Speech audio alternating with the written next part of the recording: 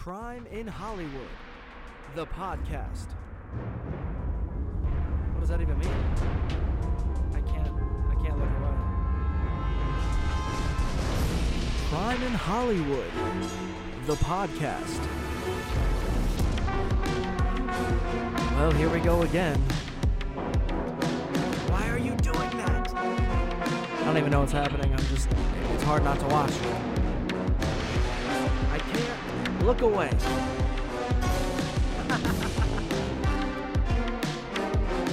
Now that's just weird. That is unfortunate. Crime in Hollywood, the podcast. Well, let's begin.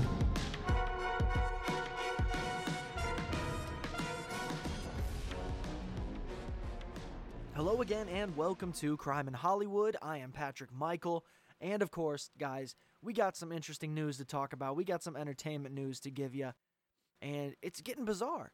It's getting bizarre here in the world of celebrity, okay?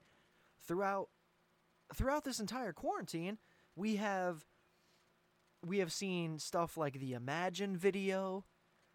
We have seen other celebrities being taken down, such as Chris D'Elia, Brian Callen, what's his name, Hyde from that 70s show. I mean, the icons are crumbling, guys. They're going down. And today we're talking about a very specific icon.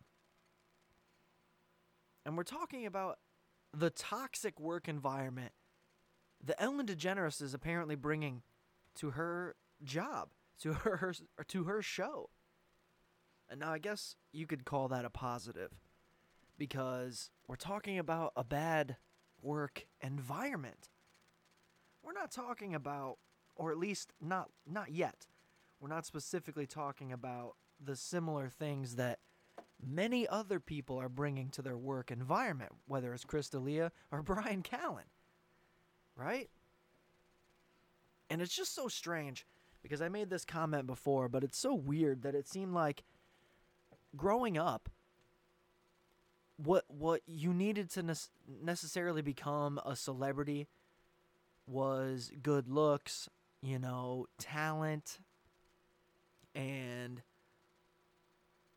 willingness to work hard. And nowadays, it's like, hey man, just have a good hairline, decent teeth, and a good back history. Have not done anything unconsensual in your life. Because if you have done something unconsensual and you have became famous or gotten popular, became well known, they're going to find out and they're going to take you down. So that's why I say when we talk about Ellen and her simply having or possibly having or allegedly having a toxic work environment, it's a little bit of a relief. It's a bit of a relief, right? Where we can be like, okay, well, hey, at least it's not sexual misconduct or rape, right? These are just disgruntled workers who are upset with the way that things are being run at a specific show. And I'm hearing a lot of comedians say things like, she should just take off. Ellen should just quit and move on. I mean, she's already got $400 million, right? There's no sense in continuing to bring the people the show that they have. Because this is the thing. If you were to do something like that and just disappear, you're not only hurting yourself in a lot of ways, but you're telling all of your fans that it didn't mean shit. It didn't mean anything that you are where you are because of them. And I think that's more of a kick in the balls than anything. Not the fact that the show is just going to be gone, but the fact that you're telling your fans that they don't mean anything. Even though if it was not for them, you wouldn't be where you are. Okay?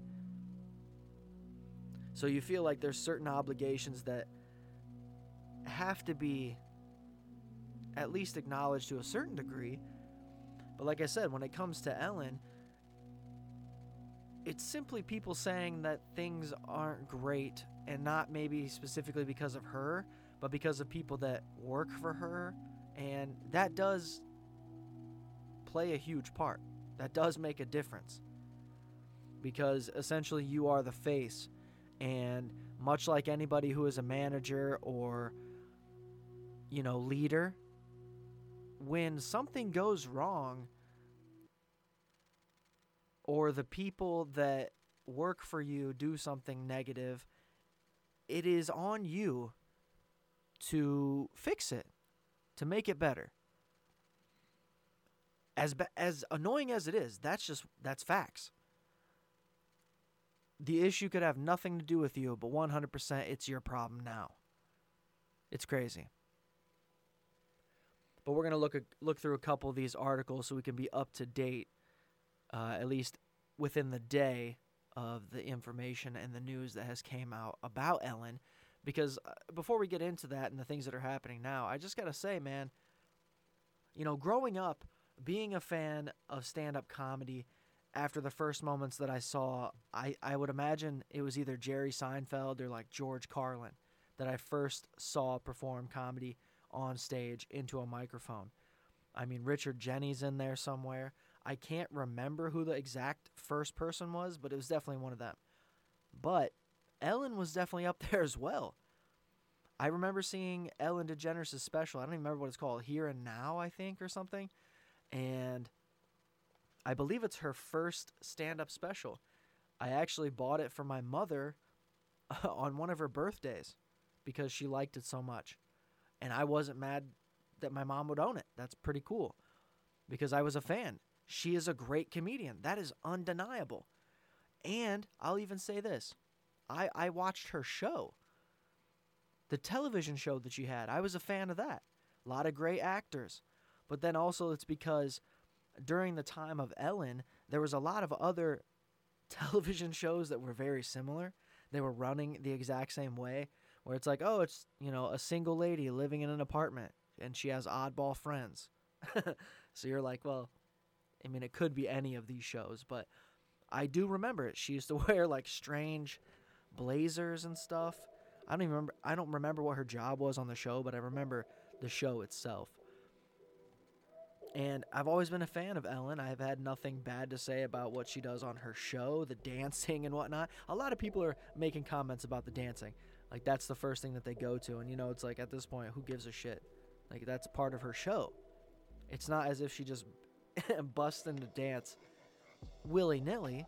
And if she did, that would be fine. But it's like every episode, you can expect dancing of some kind. So why even mention it? Okay, so it looks like the real foundation of this whole thing is that Ellen is apparently trying to market all the things that she does under the concept of be kind. And this article comes from Salon.com, and the headline is from Melanie McFarlane. It says, the problem with Ellen DeGeneres is that she made be kind the unattainable goal of her brand. And it says here the next sentence is legitimately, toxic workplaces are awful and nothing new in Hollywood, but if Ellen weren't the queen of nice, would we care? Yeah, well, that's maybe that's why. Like, you're branding yourself as one thing and then doing the opposite. And that is, it's so weird that that's a reason for people to, exercise this type of scrutiny. But hey, do what you do. I mean, the employees are obviously coming out saying shit. That's why it got to where it is. And they must have been doing it for a long time. And due to the fact that she is trying to be like the queen of nice, then it makes sense that they would be like, yeah, no, she's a fucking liar. She's not the queen of nice whatsoever. Here's this, and that has, pointed more to the fact that she isn't nice. But you also have to think about it as somebody who has worked a job. Anybody who's worked a job has most certainly at some point or another ran into a boss that they just weren't a fan of. But it's got to be weird when this person is not only your boss, but they are the face of the product that you help create. So there's a lot of pressure, I'm sure. But let's read a little bit more into this article here. It says, think about it. When was the last time you had to be demonstratively kind for a sustained amount of time in public? Can you be kind to everyone who interacts with you on the worst day of your life? Can you smile and dance while you're being dogged by rumors that you are actually, to quote one tweet that may have kicked off the daytime talk show host reputation plummet, and I quote, notoriously one of the meanest people alive. That's just a hard paragraph. None of this is said to emphasize with okay, so it says here also that July 16th, BuzzFeed, and July 31st were the initial stories of the workplace being toxic, full of racism, sexism, sexual misconduct, and garden variety cruelty rumors. The talk show host's not-so-niceness were occasional blips a person stumbled across on Twitter, one of those chin scratchers to be shared as party gossip. And yeah, man, so many people are talking about this. So many people are mentioning it, but nobody has conclusive evidence. It's like, yeah, Ellen has even addressed it herself, but in this article, they're even saying the workplace was full of all these different things. But it doesn't point to any one thing. And that's what annoys me. That's where I'm a little annoyed. It's like, hey, man, get that person. You know, let's target that person, those people. But like I said, due to the fact that she's the leader, she's the face, she's in charge, it all falls back on her. Because they believe that essentially it's her job to make sure that her workplace is run properly. I don't know. This is just an annoying article to even try to read through. So another article from Gossip Cop on MSN says Ellen DeGeneres quitting the Ellen Show after 2022. Like I said, I mean, just do something else. Just leave the network. Fucking start doing movies or something. I don't know. And then Ashton Kutcher and Jerry O'Connell coming forward. Other fans sticking up for her. But there's also rumors that because of the 15-year age gap, I don't know if it's because of it, but Mamma Mia on MSN.com says a 15-year age gap and divorce rumors inside Ellen DeGeneres' long marriage to Portia de Rossi. So, oh, hey, don't forget, guys, she's also 15 years older than her wife. Like, who gives a shit? Who cares? That matters when they're, if she was 25, you know, if Portia was 15 and, you know, Ellen was dating her, like, that would be a thing. But who cares? They're fucking both old women. What? Why even put that there? Why throw that in there whatsoever? You're just trying to stir up more bullshit. Like, hey, guys, they might also get divorced, but don't forget, she's 15 years older. Like, just petty, man. Because you know there's going to be some random person out there that's going to take the 15-year age gap and fucking run with it. They're not going to give a shit about no divorce rumors or whether or not that matters to either one of them whatsoever. It's stupid. It's bizarre. But I mean, truly, you would think that there's more things coming out about this, and you would think they would be targeting some of the actual people. Like, I've heard things about, like, an executive producer that worked on the show that was up to no good. But if there's racism, sexism, and sexual misconduct, why are those exact people not being targeted? Why just Ellen? I mean, at this point, when it comes to crimes, that's not how they work. Those are technically crimes. Hate crimes, you know, sexual misconduct, those are things that can be charged in the court of law. So why are we saying, hey, man, Ellen stinks? Like, I mean, all she can do is be like, yeah, it was Jeff. Jeff's probably one of the guys. Let's let's get an investigator in here and have him question why. I mean, and then she's also like, also, I'm going to quit the show in 2 years. Like, yeah, I mean, probably. There's a good chance you were going to do that anyways, regardless of this. But she could have also said 2022, you know, and it not pertain to the situation. She could have just been like, yeah, I'm out of here 2022. And she said that in 2017. Everything's got an end date.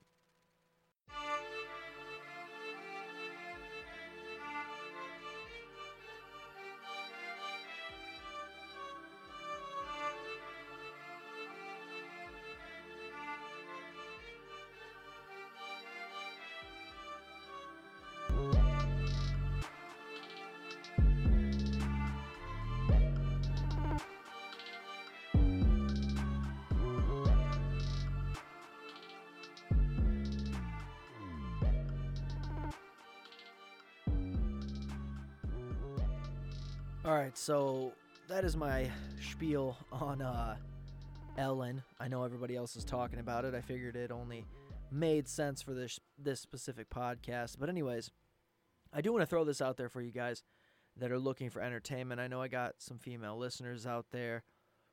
I've been watching the show, and it is some of the greatest television I have ever seen.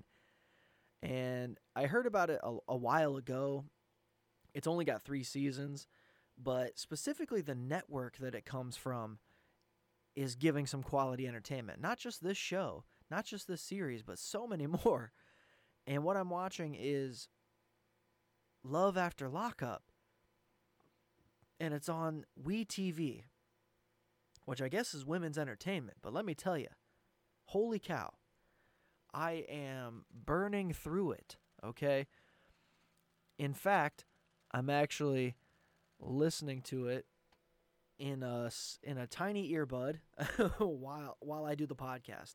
So, as strange as it sounds, I do have the ability to absorb that much information. And who knows, maybe the podcast, I'll listen to it back and find out that I was simply repeating what they said on the show. That would be kind of funny. But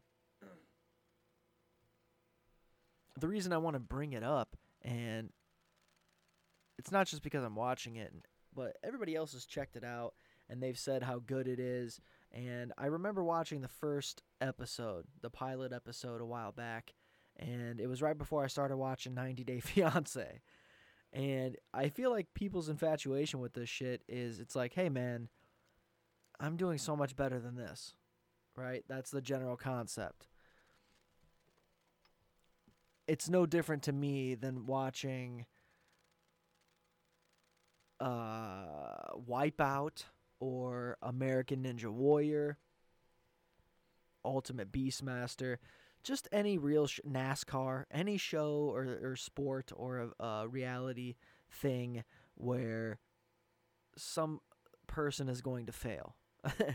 And this is interesting because you're seeing these people that are the second season much better than the first, 100%.